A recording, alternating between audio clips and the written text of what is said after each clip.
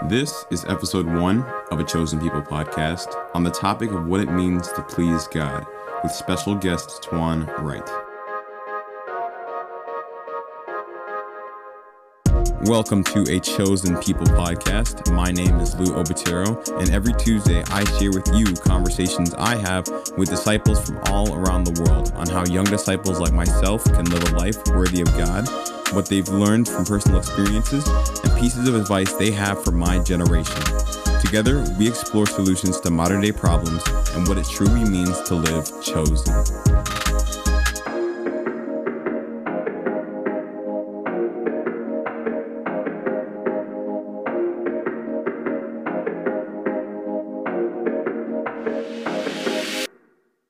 If you've been in the church for long enough, you're aware that God is perfect and all-powerful. So for imperfect, flawed, and sinful people like ourselves, how can we please someone who is perfect? On today's episode, I sit down with media specialist and former team ministry leader Tjuan Wright from the Broward Church of Christ in South Florida. Tjuan and I discuss subjects regarding our relationship with God and what we can do to obey His commands, including how to deny ourselves, how to cultivate a heart that seeks out the Lord, what to do when we fail to please God, and what is required to be consistent in our faith when tough times arise.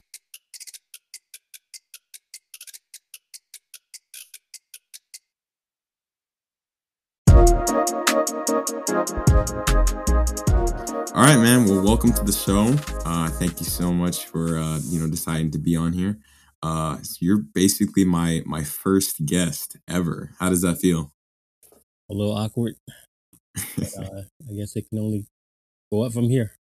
Right. Exactly. I'm hoping to get into like the hundreds or so as time goes on. But for those that aren't fully acquainted with Tjuan Wright, would you like to tell us a little bit about yourself? Yeah. Let me think of even where to start. I'll talk briefly. I'm Tjuan Wright. I'm down here in South Florida. My wife and I live here in South Florida, Broward County to be exact. Um, right now, I do a lot of work for the church. I'm focused on media and just helping out, the youth. Mm-hmm.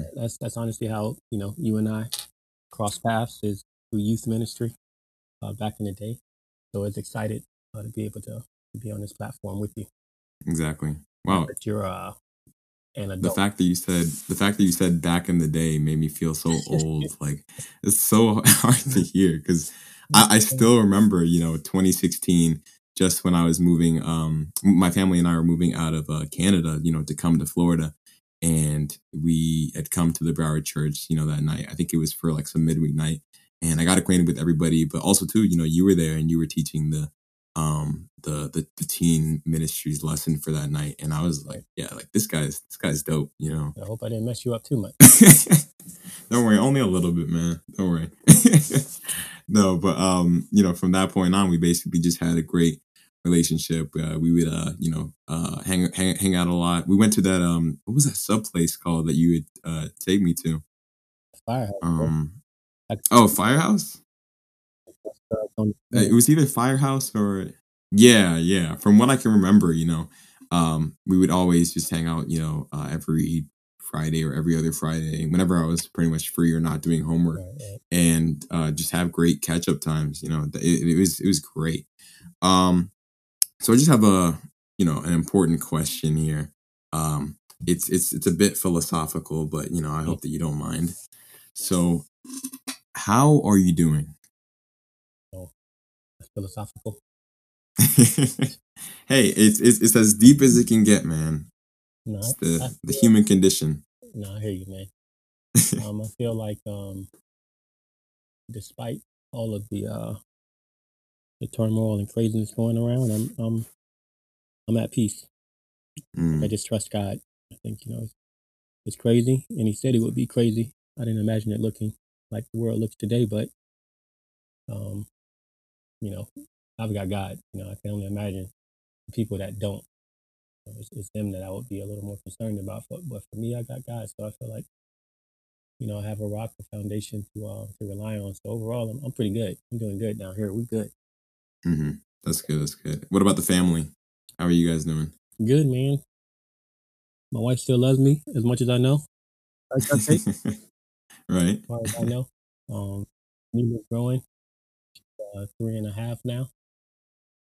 About the same height, but yeah, she's growing. What's her favorite sentence? What's her favorite sentence? Can I blank? That's awesome though. At least she's got the politeness behind it. Manners come first, obviously. Right. All right, man. So for today's topic, pretty much the one that we talked about beforehand, we were talking about how we as disciples, more so for the young disciples that are listening, can really be servants from Christ and can please God in the way that He wants us to. So, what prompted you exactly to want to talk on this topic? I don't know, man. I feel like it was hard for me to kind of narrow down. Man, if I could say anything to people that are younger than me, um, I feel like I would definitely. I feel like the thing that God just kind of continued to kind of put on my heart is is find out what pleases the Lord. That scripture in Ephesians 4 Hmm. just kept pounding and coming back to me. Because I feel like we live in a weird day and age. As the youth, you're always trying to find yourself. Um, you're always trying to figure yourself out. And I think when you find God, you find yourself in the process. And I really think that we live in this weird day and age where people reach quote unquote success overnight, and because everything's online and um, we have the World Wide Web, everybody sees it. So you start to feel like man, I really need to have life figured out now. And I remember being there as a Hmm. younger person myself, and I think now that I'm a lot older or older, um, I think that's just something that I look back and I'm like, man, I wish I would have calmed down a little bit. Hmm. Uh, I don't have to have it all figured out now. I think so much of when God when it says find out what pleases the Lord, it sounds more to me like God wants us to figure it out, like ponder on it, like pursue it, like our Right. whole lives to pray for it. I Hmm. think thinking through those words kind of sound more like continuing to journey and experiment. And I think for me it's important for me to really always go back to pleasing God. Right. Always go back to pleasing God because I think throughout my life, uh, one of the things that I hear a lot is how much vision we should have for our lives, and Mm. I'm all for vision. I think we should have vision, but I think God gives us visions. I think for me, I've never been the one to come to a clear conclusion of what God wants me to do. So I'm constantly in pursuit of it. And I feel like, with different stages and chapters of my life, those things kind of change. And man, I think as a youth, you just kind of feel like you have to be at the end when God, who knows what God wants you to do or who knows what God has for in store for your life um, at different time periods in your life. So Hmm. for me, I think that's where a lot of it kind of really stemmed from. Wait, so you mentioned like visions, right? Things that God has given you, in a sense, to be able to focus on. What visions have you seen in your life that have been carried out successfully? So that's kind of where I was getting at. I think it's going to sound very weird, but um, I don't always have a clear picture of what God wants for my life. Um, that's why I feel like I used to dread it and hate it, but now I'm kind of like I kind of appreciate it because it causes me. It just drives me to pray more. It drives me to talk more to Him to try to figure that out. It drives me to try a lot more things to try to figure out uh, what it is that God wants. Hmm.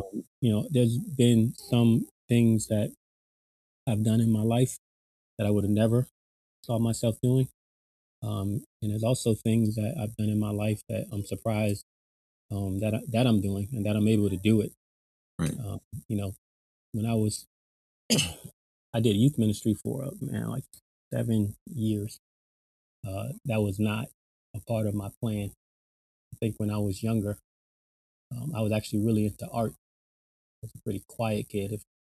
I was actually quiet You to were a the quiet kid? yeah, I know. It's There's hard for a lot of no people. way. Crazy to Wow. say. That Yeah, shocks no, me. I know, bro. If you talk to people that knew me growing up, they would say that guy doesn't talk very much. So it's kind of Uh-huh. weird that I even did that for 6, 7 years of my life. But Mhm. I went to college and I went to college for media, for graphic design specifically, and I was just trying to figure out what I thought I would want to do for my life. Like at that point in time, I wasn't really praying to God for an answer. I was just going from 12th grade to the next step, college, at least for Mhm. me. So I got a degree in graphic design, but going into the ministry and doing youth ministry for those years, I really thought that um, that's where God wanted me. And I think He did for the time being. Um, He opened up that door and I took it. But I think over time, where I am now, uh, you know, right now there's a bigger need for media in the church, and it just so happens that um, around that same time, so many other things were moved around in the church that it made so much sense for me to just transition into a media focus. And because of my background, it was a smooth transition. I still get to work with the youth and help out with youth ministry, which is another thing that I love. But I focus a lot on media and a lot of those gifts that God gave me. Mhm. So I would say like the youth ministry thing was like those were gifts that God kind of awakened in me that I didn't know I had, and then the media were kind of like the things that I could see from like a young age because I've been drawing since before since as far back as I could remember. Hmm. It's like something I did my whole life, and I kind of put it to the side for a while, and now it's like one of those things that I'm really getting back into. I'm relearning a lot of the old, uh, and just teaching myself a lot of things that I used to know. But a lot of art related things and media, those things really come naturally.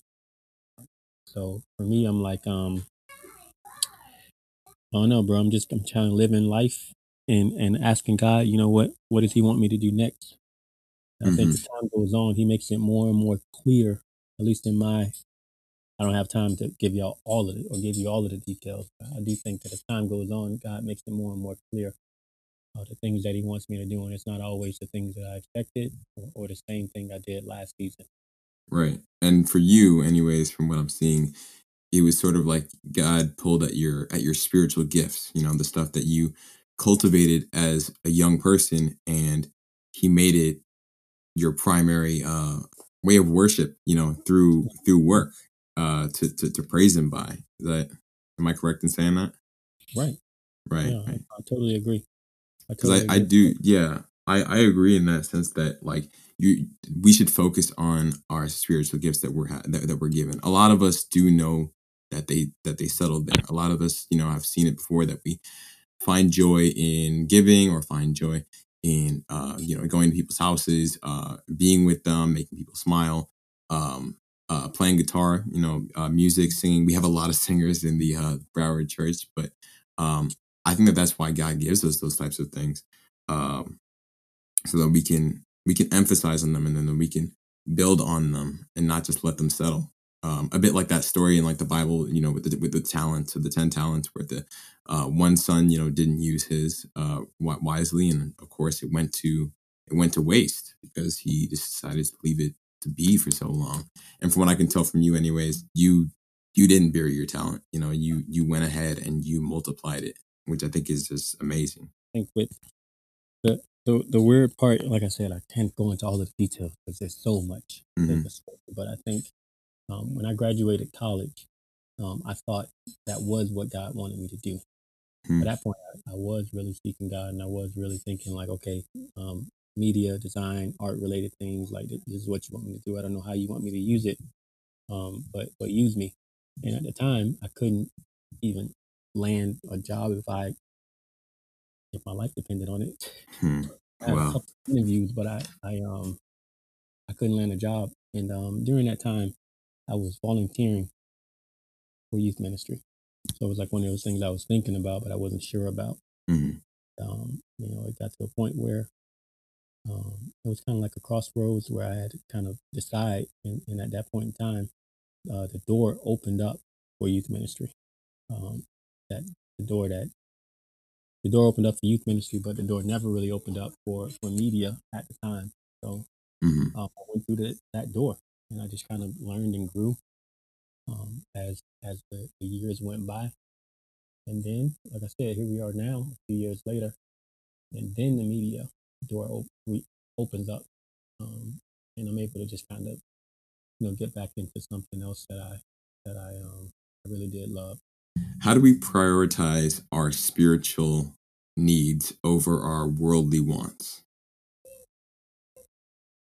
How do we prioritize our spiritual needs over our worldly wants? Like, suppose, like, I'll give you just an example. Suppose that I'm asked by my ministry to pick up 3 people for church or something like that. That go to USF, right? And they don't have cars, but obviously I have my own. But I don't want to be responsible for dropping them all back off, right? And I feel like I have the gift of being able to do that, and in doing so, I'm pleasing God because I'm helping out others. But my selfish side is telling me like it's a waste of gas. Like these people are heavy. It's gonna be costing like a whole extra, and they might not even pay me back for the trip. So, how do we overcome those types of thoughts? How do we overcome those types of thoughts? I think I don't know, bro. I mean, I'm pretty simple. I think self denial is just a huge part of Christianity. You said self-denial. Yeah, denying ourselves um, with when the things that we want kind of overpower what we need. I think for me is hopefully this makes sense. I think I kind of imagine. I try to imagine life down the road. Like, try not to live so much in the moment. A lot of times, when you're called by God to do something, or when you're called by God to when you're called by God to do something, I think sometimes in the moment you don't feel like it, but a lot of times when you go against what you're feeling, you look back and you feel good about it. You feel like you made the most of that opportunity. You feel like you pleased God. You feel like you were living for something more than just yourself. I think it's it's just one of those things where you have to just get out of your feelings. I think it's hard to see the spiritual, so sometimes you can learn from even the things that we can see physically. 5-10 years from now, the things that are need versus the things that I want. It's what's going to really matter. A lot of times we live our lives that way. We don't live our lives just kind of focused on all of the things that we want, overpowering the things that we really need, because we know, you know, years later, we're not going to get what we actually want. We'll get what we want, Right. at Delayed the moment. gratification. Exactly, but we're gonna miss out on what we really want or what we actually want. I think another thing, bro, is just honestly just remembering the Lord. I think the more we can sit down and just kind of think about God, all He's done, who He is. He just cross multiply God's value by our gratitude and appreciation. We come into such a crossroads when it comes to doing what's right and then doing what we feel is right. Right. Those are completely two different things. There's a huge dichotomy there. And the what I do, at least, to discern between the two, obviously, apart from reading the Bible and praying about it, is I try to rationalize, not the bad stuff, not the bad choice, but I try to rationalize the good decision, right? The decision that I know in my heart is correct, and I rationalize it by how is it going to affect me, in my future, and how is it going to affect others? For example, this is just a very strange thought that I have a lot, but I think about like my children that I might have in the future, right? Right. I think that if I were to have been a cheater, on tests in a middle school, right? And I would, like look over people's shoulders and I, get into a habit of it. And then I live my life, become a Christian, everything like that. And then, I have my kids come up to me and then they ask me, hey, Dad, like, did you cheat when you were in middle school, like on tests and stuff? Mm-hmm.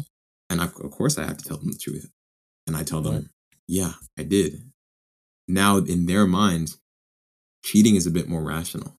They know that it's the wrong thing to do, but they can also say that someone who is their father, who hopefully I'm hoping that they look up to, is someone who thought that cheating was permissible. So, because of that, it's impacted my future from the moment that I'm at right here. Well, I'm not in middle school right now, but when I was in middle school or even just now, the choices that we make right now have huge implications, most in which we don't see to come, but they do happen. And I think that's part of the real deepness that comes behind pleasing God. That's how I see it. Anyway, I try to rationalize and look deeper into what I'm doing that I know is correct, rather than just saying, "Oh yeah, God wants me not to swear at school or whatnot." Yeah. So if faith is required to please God, how can we practice keeping our faith and keeping continuous in our faith and not letting it drop or dwindle? Um, man, I think through constant reflection, Mm, I think a huge part of life, man, is really examining the scriptures and examining yourself. Looking at your own life, asking yourself, you know, simple questions, bro. At times, like what have I done in faith? mm, When's the last time? Uh, how many times? I think questions like that, looking back, you can kind of measure uh, just progress. Not in the sense of like, a grading scale like A, B, C, D. That's not necessarily the point. mm-hmm, I think a lot of it is just is my faith even um, even there? mm, I think looking back gives you a better view of that because when you live in life the day to day, there's so many things to do. Really easy to get busy with life. oh, Really I know easy to that. get Yeah. busy with it's easy to get busy with even Christianity where you're doing a lot of Christian things, but you may not necessarily really be living out faith, right? Mm-hmm, It's kind of you stop to look back on your life and just how things have been going, that you really can see, a better idea of where your faith is at, mm-hmm, right? Christianity can really just become this one big routine. You just become super religious and not necessarily the righteous man that God is trying to, make you into. mm-hmm. I really do think just having that time to rest, reflect, and just examine yourself. Now, when you say reflection, are you talking about reflecting on what God has done for us, or what like we've done for God, or both? So I think both, but just for the sake of this question, I'm really talking about checking ourselves. Like what have we done Ah, okay, I get what you in mean. faith? Mm-hmm, In faith, not because there's a lot of things that we can do. It doesn't necessarily mean that they're like um in faith. You know what I'm saying? Like it mm-hmm. doesn't necessarily mean that it's a faith related thing Yeah. to have done. No, there's that verse that talks about how our deeds without faith are, in a sense, a resounding gong. Right. Is that faith or love? I Like you, actually. you mixed in a couple passages, but Oh, is it? cut that It's part out. love. Well, yeah, it talks about love, but Oh, it says love. my It bad. says it says um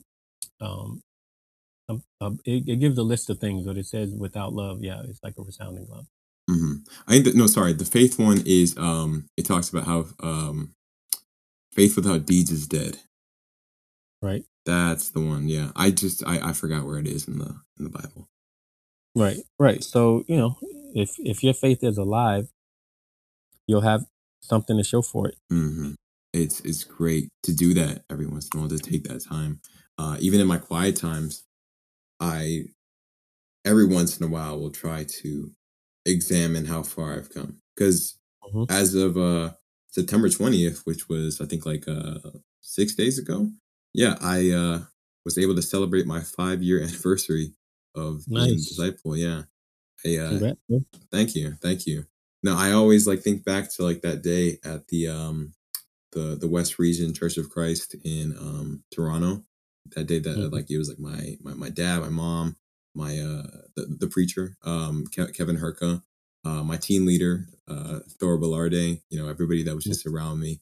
Um, I remember just the feeling. I almost felt like I was being invited into another family. Right. Yeah, it was amazing. But you know, trying to look back on that day makes me feel like this was such a right decision. It was such an amazing decision, and 5 years from it, I can still say that with full sincerity that I made that right decision that day. And it hasn't been easy at all, but it's good to see that. But more importantly, I think that I see where my faith has gone up and where my faith has gone down, and the majority of the time, it's been due to my lack of good judgment.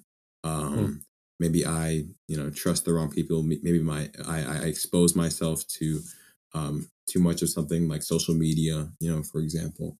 And like, I feel bad about like the bad news that's happening across the world, but then I'm realizing I'm the one who's exposing myself to that bad news, and I'm not Mm. doing anything Right. actively to make it better. I'm not actually, I'm not doing anything progressively to do that. So when the distance between us and God gets greater, it's always because we are the ones who are walking away, or Right. who are creating that distance. God stays the Right. same. For the math nerds out there who might be listening, I mean, we know about like a circle and like a radius, pretty much.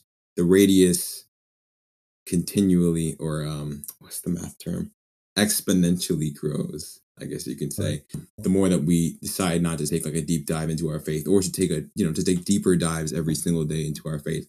If we just let it plateau, we become lukewarm. And if that happens, you have that exponential growth, or I guess in this sense, exponential depreciation of Hmm. faith.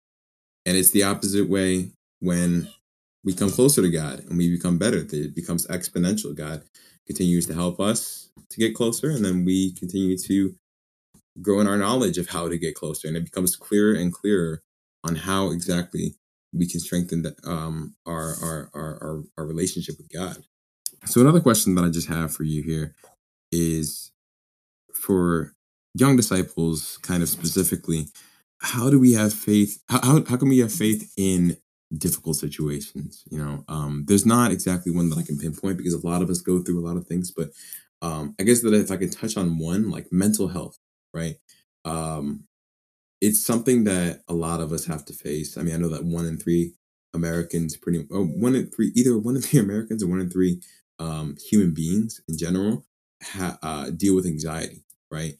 And it's not just something that you can wish away or medicate away. It's something that we have to deal with day in and day out. And obviously, it's something that affects our faith, a lot of us, because the opposite of trust is worry. And a lot of us have to deal with that. So, how how would you say that we can continue to have our faith in the midst of panic, in the midst of anxiety, in the midst of a loved one dying, or even just this pandemic right now that's been going on? How do we? How would you say that we do that? To answer your question, I think I don't know, bro. I think all throughout Scripture, you know, God God never promises that everything's going to be good. Mm. All throughout Scripture, it's like bad's going to definitely happen. Bad happened to the Son of God. It rains on the just and the unjust. Mm-hmm. Matthew talks about that. We're gonna go through storms, right? There's gonna be bad times, and the Bible, I really think, gives those forewarnings for us to prepare ourselves. I think when difficult times come, or when hard times come, how should one have faith? I think you use the faith that you have left. Faith is one of Wow. those things that you use up, and then you re-up, and you store it for another time. I think during the off seasons, when it's not hurricane season, you should be strengthening those muscles in those times, trying to get solid. Pumping yourself up with faith, because one day a challenge is going to come. The longer you're a Christian, the longer you realize you're going to need that faith. Another thing is just remembering the Lord. I think, man, the more you know God, man, you know how much He cares. You know that He's there for you. I think those things, man, really, really can anchor your soul and put you in the right place. During those times where you're second guessing, who knows what, or you're feeling who knows what. Having scriptures memorized, is just a huge support. It's just something that can easily get you back on track. Even when it's hard, things are hard to believe, or God feels like He's not there. Just having those scriptures that tell you that He is. Mm-hmm. A lot of times is something that really can turn someone around, or really help someone get through a difficult time. Remembering that God is the all powerful, the Almighty, that He's still got the world in His hands. Mm-hmm. Um, I love that song. I still yeah, remember that song. I still even just sing it in my head every once in a while. I It's know, just and right it's there.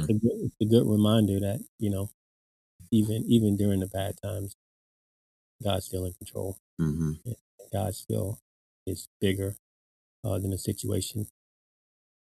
And I feel like Is that's situation. it's said like that phrase is said so much, within the church. And um in my opinion anyways, that phrase, that God is so much powerful, or that God is, that God's got the whole world in His hands. I think that, at least for a kingdom kid like myself, it's been so ingrained that it almost feels like I start to lose the actual essence of what that really means. Like, it almost feels like sometimes He doesn't, because we watch the world, we see what happens around us, with the riots that are going on right now, with COVID, with the Right. election coming up. You feel like this, that where is God? Where is God's presence in there?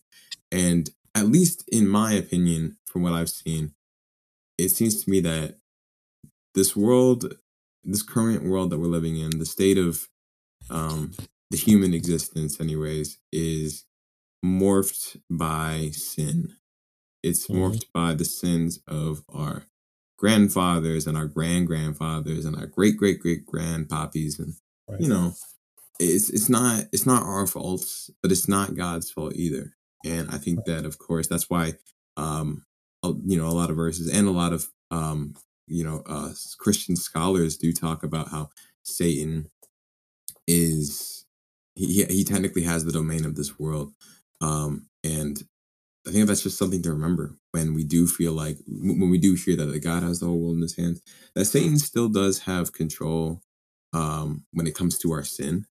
But I think that God has control when we choose to overcome that sin, when we choose to do what's right and what He's asked us to do. And I also wanted to just go back on a point that you just said before, about how, you use the faith that you have. That is such a great quote. And I love it. Like, I want that on like a t-shirt immediately. I would just wear that. That would be like my favorite pajama shirt. It's over. I think you got to trademark that, actually. Just trademark it. I'm sure that's not even original. Somebody said it. Maybe. I mean, you could twist the words around. Hopefully, don't get caught by plagiarism or anything. But Right. you use the faith that you have. It actually, it reminds me of a quote from one of my favorite shows of all time called The Boondocks. Have you ever seen it? It's like it's an anime that is focused on. It's kind of like a cartoon anime, and it's focused on these two kids, Riley and Huey, and they live with their grandfather. And every single episode, something crazy happens, but it mostly just focuses on their Black existence and their lives and how they manage the world as like these two young kids and everything that goes around. It's mostly just satire, but it's hilarious. And there's this one quote that's from there that's kind of like what you said, so maybe you might not be able to trademark it. Where the grandson Huey, he asked his grandfather, he says, what do you do when you can't do nothing, but there's nothing that you can do, right? And I remember hearing that and I was stumped. And the grandfather, right, because he's just very this like wise and knowledgeable guy, but he's also pretty funny. He responds, he says, "You do what you can." I remember hearing that or watching that back when I was like I think about 15 or so, and it hit me, because I attributed it not just to my faith but just to life in general, that when we don't have much strength left and we have to do something very important, then we have to use the strength that we have. We got to use the strength that we got. And with the relationships that we have with God, it's so intimate that we're able to go back and that we're able to ask God for more help and for more strength, that we're not just left to our own devices, but we have somebody that can supply us with more equipment, I guess, to handle what is to come. Right. No, it makes me think of Gideon. When God called Gideon, Gideon made up every excuse, and Gideon talked through just how weak he was, and God said, "Go in the strength you have." I think God, that's true. God really does just want for us to rely on Him, and we forget sometimes, who we have access to. That sometimes God wants us in those positions where we can't do anything. That He has to come through. When you think about Moses, opening the Red Sea, God did it. You talk about Moses being the instrument, but God was the one that did it, and it was at a point where there was nothing else Moses and the Israelites could do but rely on God and let God be God and man be man. Right? As human beings, we all have limits. So, just another question here: Who would you say is a great biblical model of someone who pleased God the way He wants us to? There's a lot of biblical characters that I feel like, had their moments. But Jesus did human best. I hate to go there because that's like a no-brainer. No, it's fine. It's fine. But honestly, man, I think Jesus is indisputable. There's no rival. And Peter talks about leaving us an example so that we should follow in his steps. I think who better to talk about in terms of pleasing God than Jesus? And when Jesus got baptized, bro, it's like a voice came from heaven saying, "For this is my son, and for him I am pleased." And this is before his ministry. This is before Jesus goes to the cross, and God is proud of him. And you stop to think about that point in time. I'm trying to imagine like if a voice came from this guy saying this is. Like, I wonder who heard it. I wonder if they even talked about it. Some people probably thought they were going crazy. Like, did you hear that? Like, nothing. Where is this coming from? Crazy. Where's that voice coming from? The goat? Yeah, I know. But at the end of the day, God made it a point to put it in the scriptures that He was pleased with Jesus early on. And then we hear it we see it and see why through the rest of his life. And this is Jesus, like I said, at 30. Like 30 years of pleasure. Mm. Yeah, and man, I remember another passage, bro. And man, like John, I think it was John 8. Jesus is getting into it with the Pharisees, and he goes as far as saying, "For I always do what pleases him." Like what? Like, Mm-hmm. bro, who says that? Who can say that and not be lying? Mm-hmm. Right? And How do you it's only Jesus. always? Right? Like, how do you always please Mm-hmm. God? And it wasn't nothing but the truth. I think it's miraculous, man. It's amazing what Jesus was able to accomplish while he was here on earth. It's amazing how he was able to just be steady in that, and be steady in pleasing the Lord. Mm-hmm. Right? That's something I want for my own life. It's just this steadiness of pleasing God. With everything I do, with everything I go through. I want for that to be. That's a great point. That's just a great point.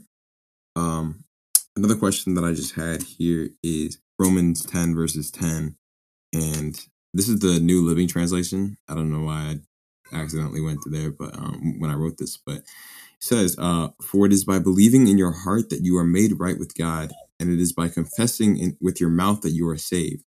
So my question for you is, how do we practice having a heart like it describes in this verse?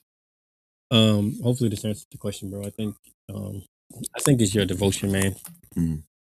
I think you gotta prepare your heart for God. It takes practice. That's the only way Mm-hmm. to accomplish it. They talk about David. They say David was a man after God's own heart. You got to go after God's heart. And a lot of times you got to ask yourself, what am I really after? What are the other things that I'm pursuing that maybe put God in second, third, fourth place? But when that's your heart, man, like when your heart's to find, God's hearts to please God's heart, you just can't bear to let him down. Mm-hmm. You can't bear to disappoint him. Mm-hmm.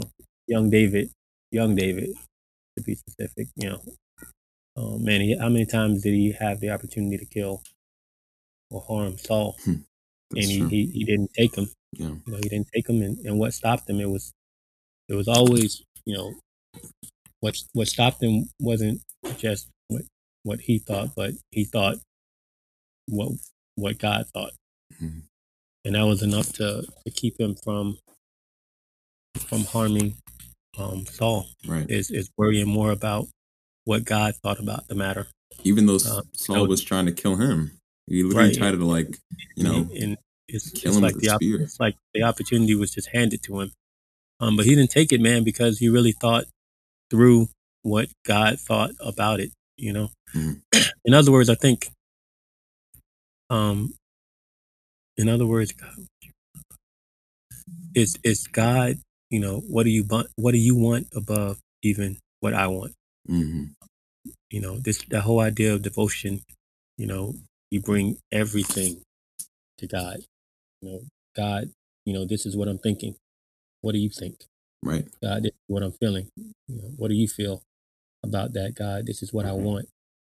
But what do you want? We see a lot of that in Jesus before he goes to the cross. It's just a great example and highlight of what a devoted life to God really looks like. Mm-hmm. A life that is focused on pleasing God alone. Mm-hmm. And putting him first, putting him even above the desires of your own self. Right. Right. Yeah. Right. Because we're all gonna hit. We're all gonna get to that point where we hit points in our life where it brings us to our knees. It's just that not everybody brings those things to God. Losing a loved one, maybe finances, parenting, I don't know, grades, I guess for your age group. Mm-hmm. Um, you know, but not everybody welcomes God in. And it's not, just the hard times that I'm talking about, but the consistency of having all times with God. When you think about like a deep friendship, or a relationship with someone else, you don't just share and talk to them when things are tough, right? You share your lives together. Mm-hmm. I think God really is looking for that. That's what helps us to have that heart. That's what helps us to to live that out. Right. Such a good point. Um, it's true, and it can be humbling at times to remember that we're not the centers of our lives. We're not the one that we're not the sole person who we're trying to keep alive. We're also too we're keeping our souls alive because our relationship with God is in a sense also too alive. And it can be very selfish kind of to live like that. Now, our paths are not perfect. Of course, we do stumble and we, mess up a lot of times, I think. And failure is inevitable when it comes to it. Not failure that is final or fatal, but failure that puts us on the wrong path before we have to, turn back to repentance. Mm-hmm. So, what should our reactions be when we fail to please God or to do the right thing? Get used to it. No, Jeez. honestly, a part of that is right, but no, man, our reaction should be godly sorrow. Mm, I think you should be disappointed that you disappointed God. I mm, just think you don't need to stay there. You know, look at characters like Judas. Judas stayed there, but people like Peter and Paul, they failed God, but they were able to make the most of it. And it's godly sorrow that brings out a lot of what God I think really wants from us. Godly sorrow is what leaves no regret. Godly sorrow is what leads to life. mm, Um, I think you just apologize and mean it. You know, mm. uh, when you're given a chance or another opportunity, just make it count. To be Well, sincere in our yeah, repentance, not just saying yeah, like, "Oh, sorry, God," and then going back to do it again, right? yeah. Apologize and mean it. That's Mm-hmm. what I mean by repentance. I think you'll show a lot of your repentance with your actions. Like if you really mean it, there'll be a difference the next time. But I think make the most of the next opportunity that you're given. There's nothing you can do about the last one. Exactly. You failed, you messed up, you blew it, whatever. But remember to just continue to strive for a passing grade in God's grade book. Mm-hmm. Sometimes, bro, I think we just get stuck on a loss that we throw away the next opportunity to be victorious, to win. I think you just take the L, learn from it. Don't waste life's education. Get over it, move on, and Mm-hmm. go for the win, the next win. Exactly. How many people have never experienced a loss? Like there's all of us have failed and fallen, messed up, right? Yeah. I How don't know many a of, single person who hasn't. bro? How many of the people that we would call the GOAT in their respective area Mm-hmm. um, have never lost a race, have never missed a shot. No one is undefeated, bro. Mm-hmm. Trust me. We've all failed and we will fail. It's one thing that helps us to rely on God is our failures and going back to Him um, to do better next time. Mm. You know, And it's such a scary thought to know that we will not be perfect, right? That there is right? a threshold in which we can pass that. I think that our failures just become part of our character almost, that we become numb to it. One of the disciplers from Broward, his name is TJ Barreca. I know that you know him too. I remember Mhm. that when he was talking to me once, about sin really, and just how ingrained it can become in our lives. It's a bit like a an arrow, like the end of an arrow, how it's just like that sharp pinpointed metal piece kind of, right? Right. So he kind of likened it to sin being the arrow and then our hearts being, our hearts in this metaphor. And as we continue to sin, we continue to turn that arrow, right? To rotate Right. it on our heart. And the first times, of course, right, that you do that, like when and you see like a candy bar in the store, right, and you decide to steal it. First time, you're mad scared. You're like, oh my gosh, like I just did this. Like I was like, it's crazy and stuff. But you probably don't get caught.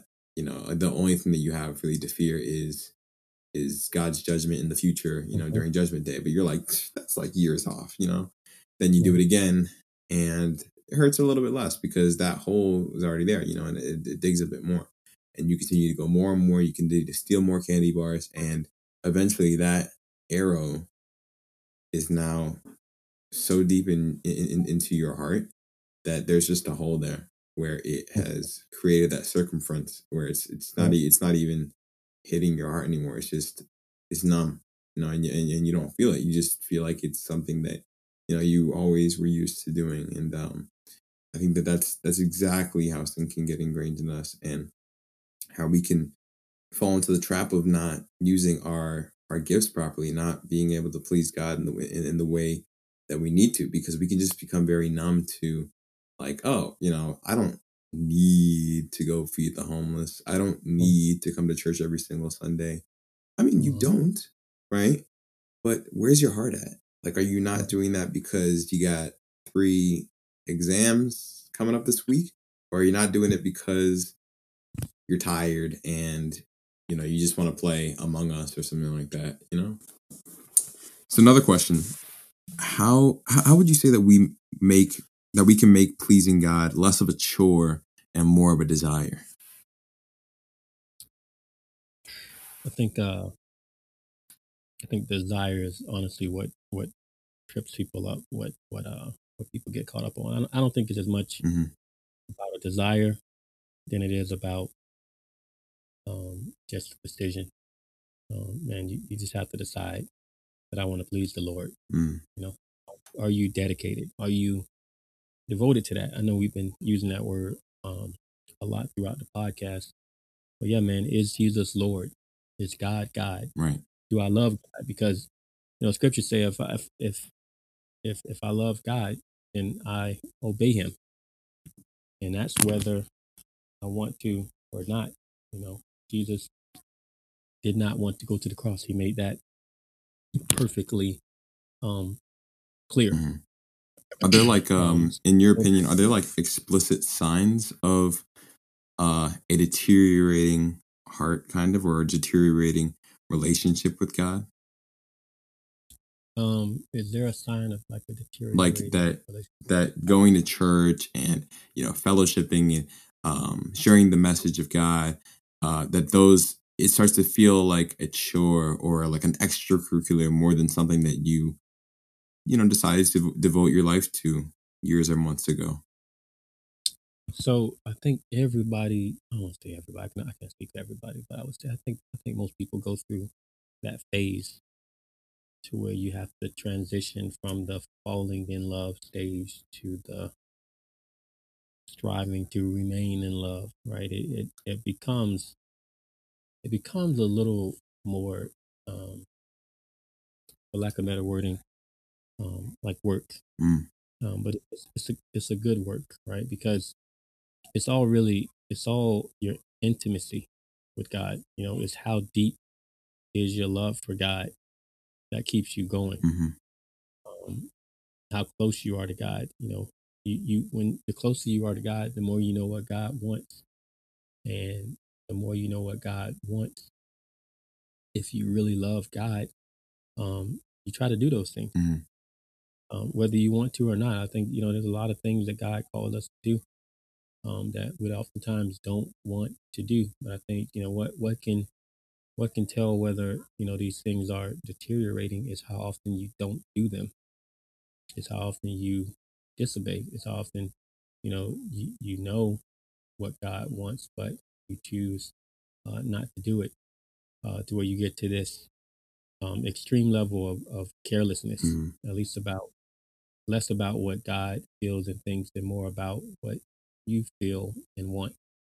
And that's when you put God in the back seat. And he's no longer king, no longer Lord. Uh, now he's just another acquaintance that you have in your life, Exactly. and you miss the intimacy. Like just like with other relationships that you might have. Um, the closer you get, the more time you spend together. Hopefully, the more you care about each other's thoughts and feelings, where it's not all about you, right? One-sided relationships don't usually last. They don't do very well. It's like a mutual type thing where we're both really pursuing each other. With God, you really gotta you strive, you decide, I'm gonna pursue him, right? Like I know we talked about David being a man after God's own heart.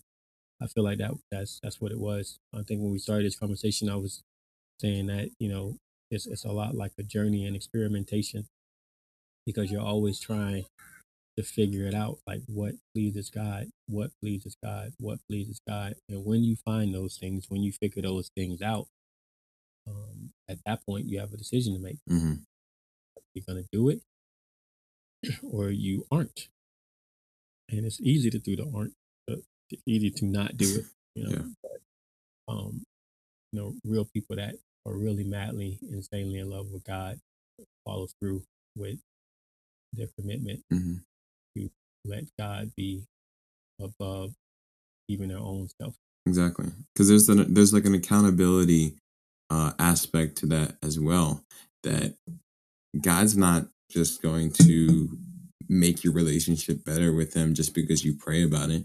It's our job to be the ones to pull ourselves up and actually, walk towards Him instead of just asking Him to like magically make us float towards Him. It's an effort. It's an actual effort that's day in and day out that you're trying to do this. Not like boot camp, I guess you could say, because maybe I'm painting a bad image of that.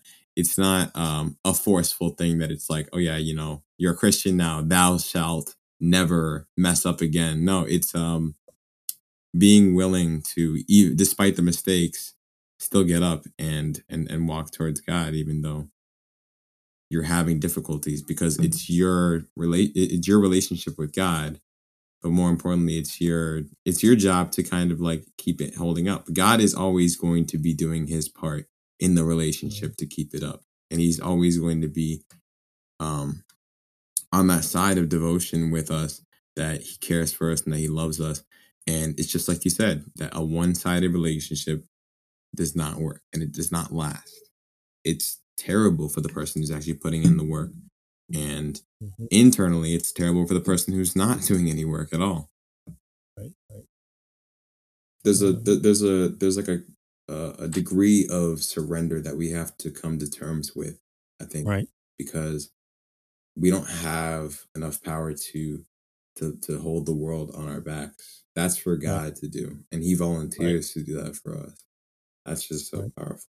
If there was one characteristic that we can have to please God in the way that he wants us to please him, what would you say that characteristic is? Just one characteristic.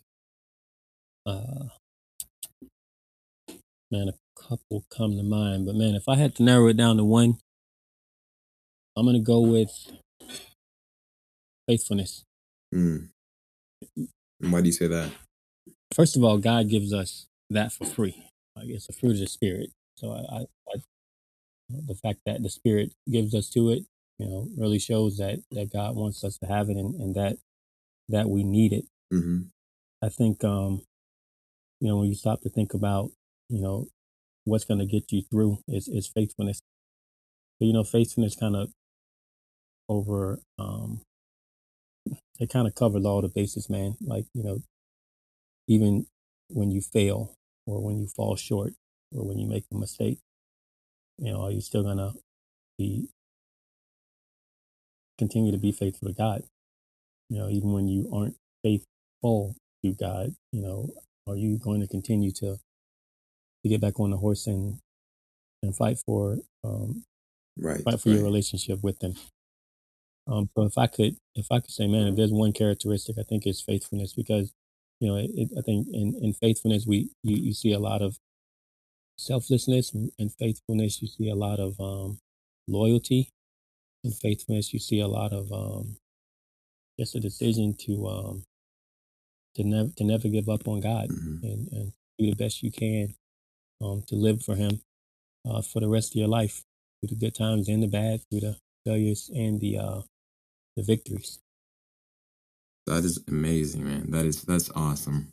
Just such great advice, honestly. I think that I wish that I had that, 5 years ago when I first, started my journey with Christ. And I know that for a fact everybody could use that. Everybody could use a little bit of faithfulness, well, a lot of faithfulness, more so, enough to get us through the day, really. But yeah, no, this has been such a great conversation, man. I just wanted to thank you again so much for hopping on this call and being with me and talking to just everybody who's listening right now about this, and hopefully they can apply it to their lives too, because that's the reason why we're here. That's the reason why we're on Earth, to use what we're taught and to run with it. So I just wanted to wrap it up with just this final question. I kind of want to make it a tradition. I don't know how far it's going to go, but it's unrelated to the topic that we were talking about, but it's just a wrap up question. So if you could go back in time, right? You somehow found a time machine slash you built a time machine somehow with your um your spare tools or whatnot, um, and you could go back to the day that you first became a disciple, right? You go back in time and you just see yourself come out the water, and everybody's congratulating you and stuff, um, and you get to be face to face with yourself on that first day that you came out of the water. What advice would you give yourself?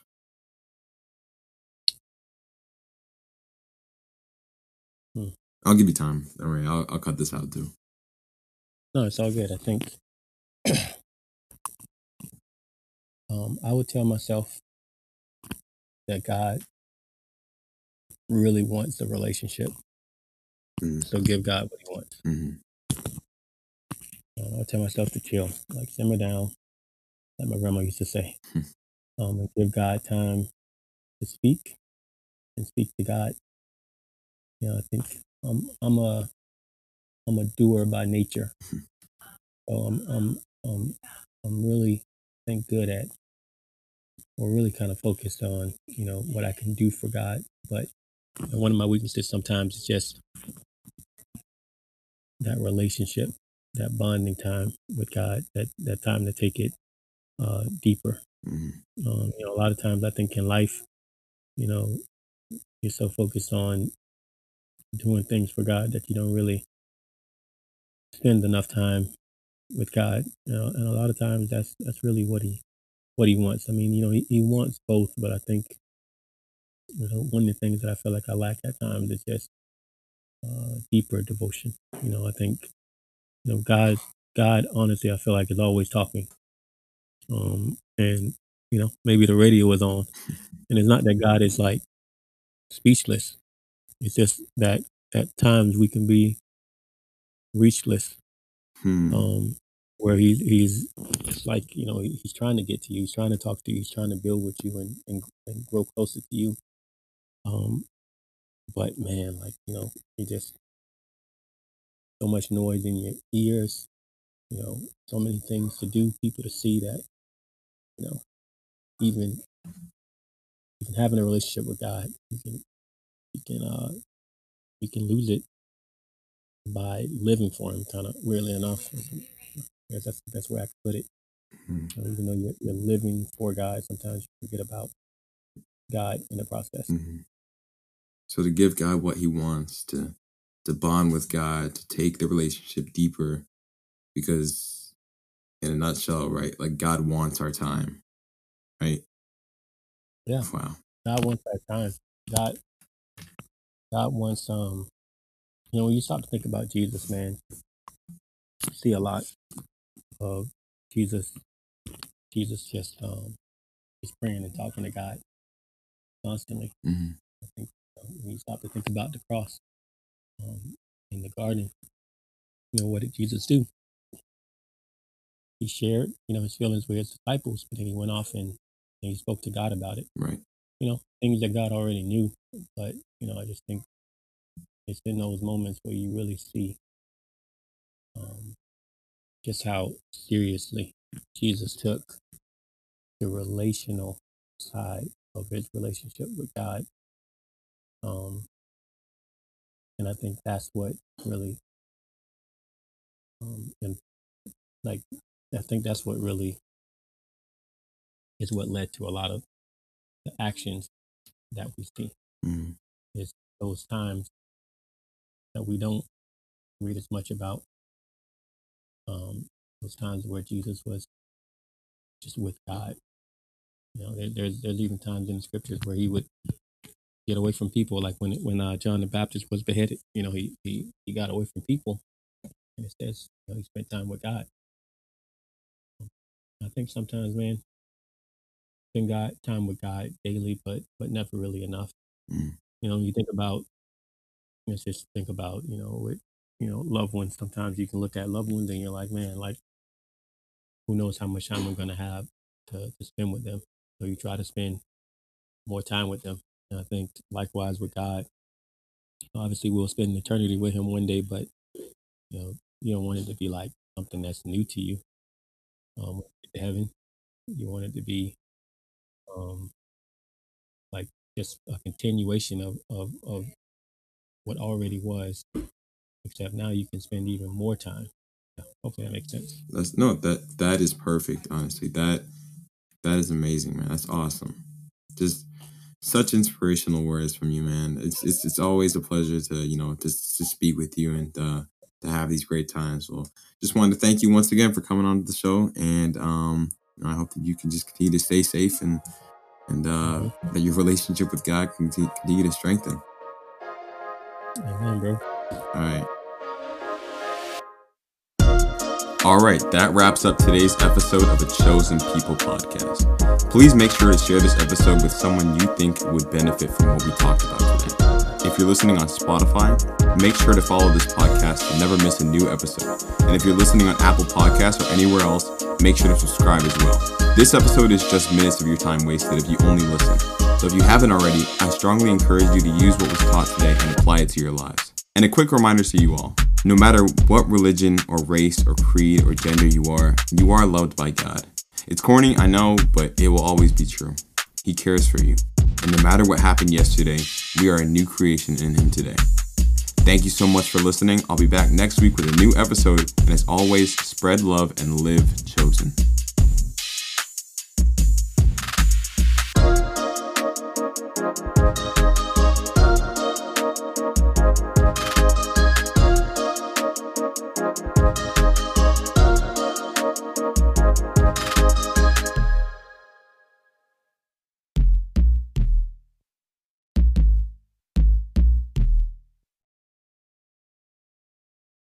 So, I didn't know if I was going to do this or not, but I just really wanted to give a special thanks to everybody who was super helpful in the production stage of this, pretty much.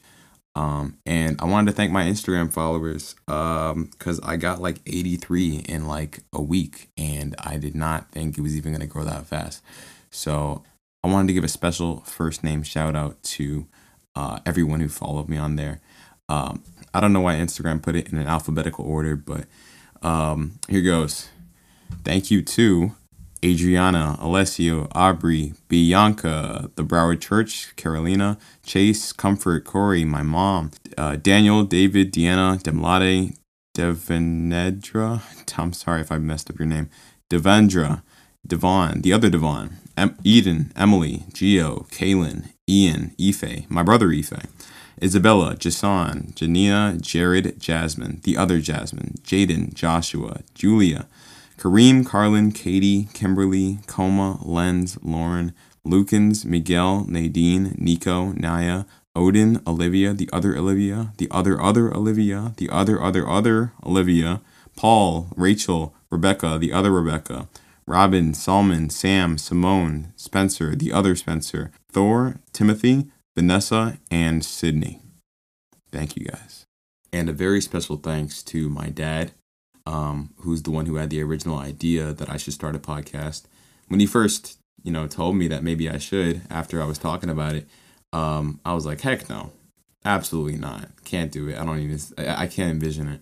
And then it came to fruition. So, yeah, this wouldn't have been possible without him. So thank you, Dad.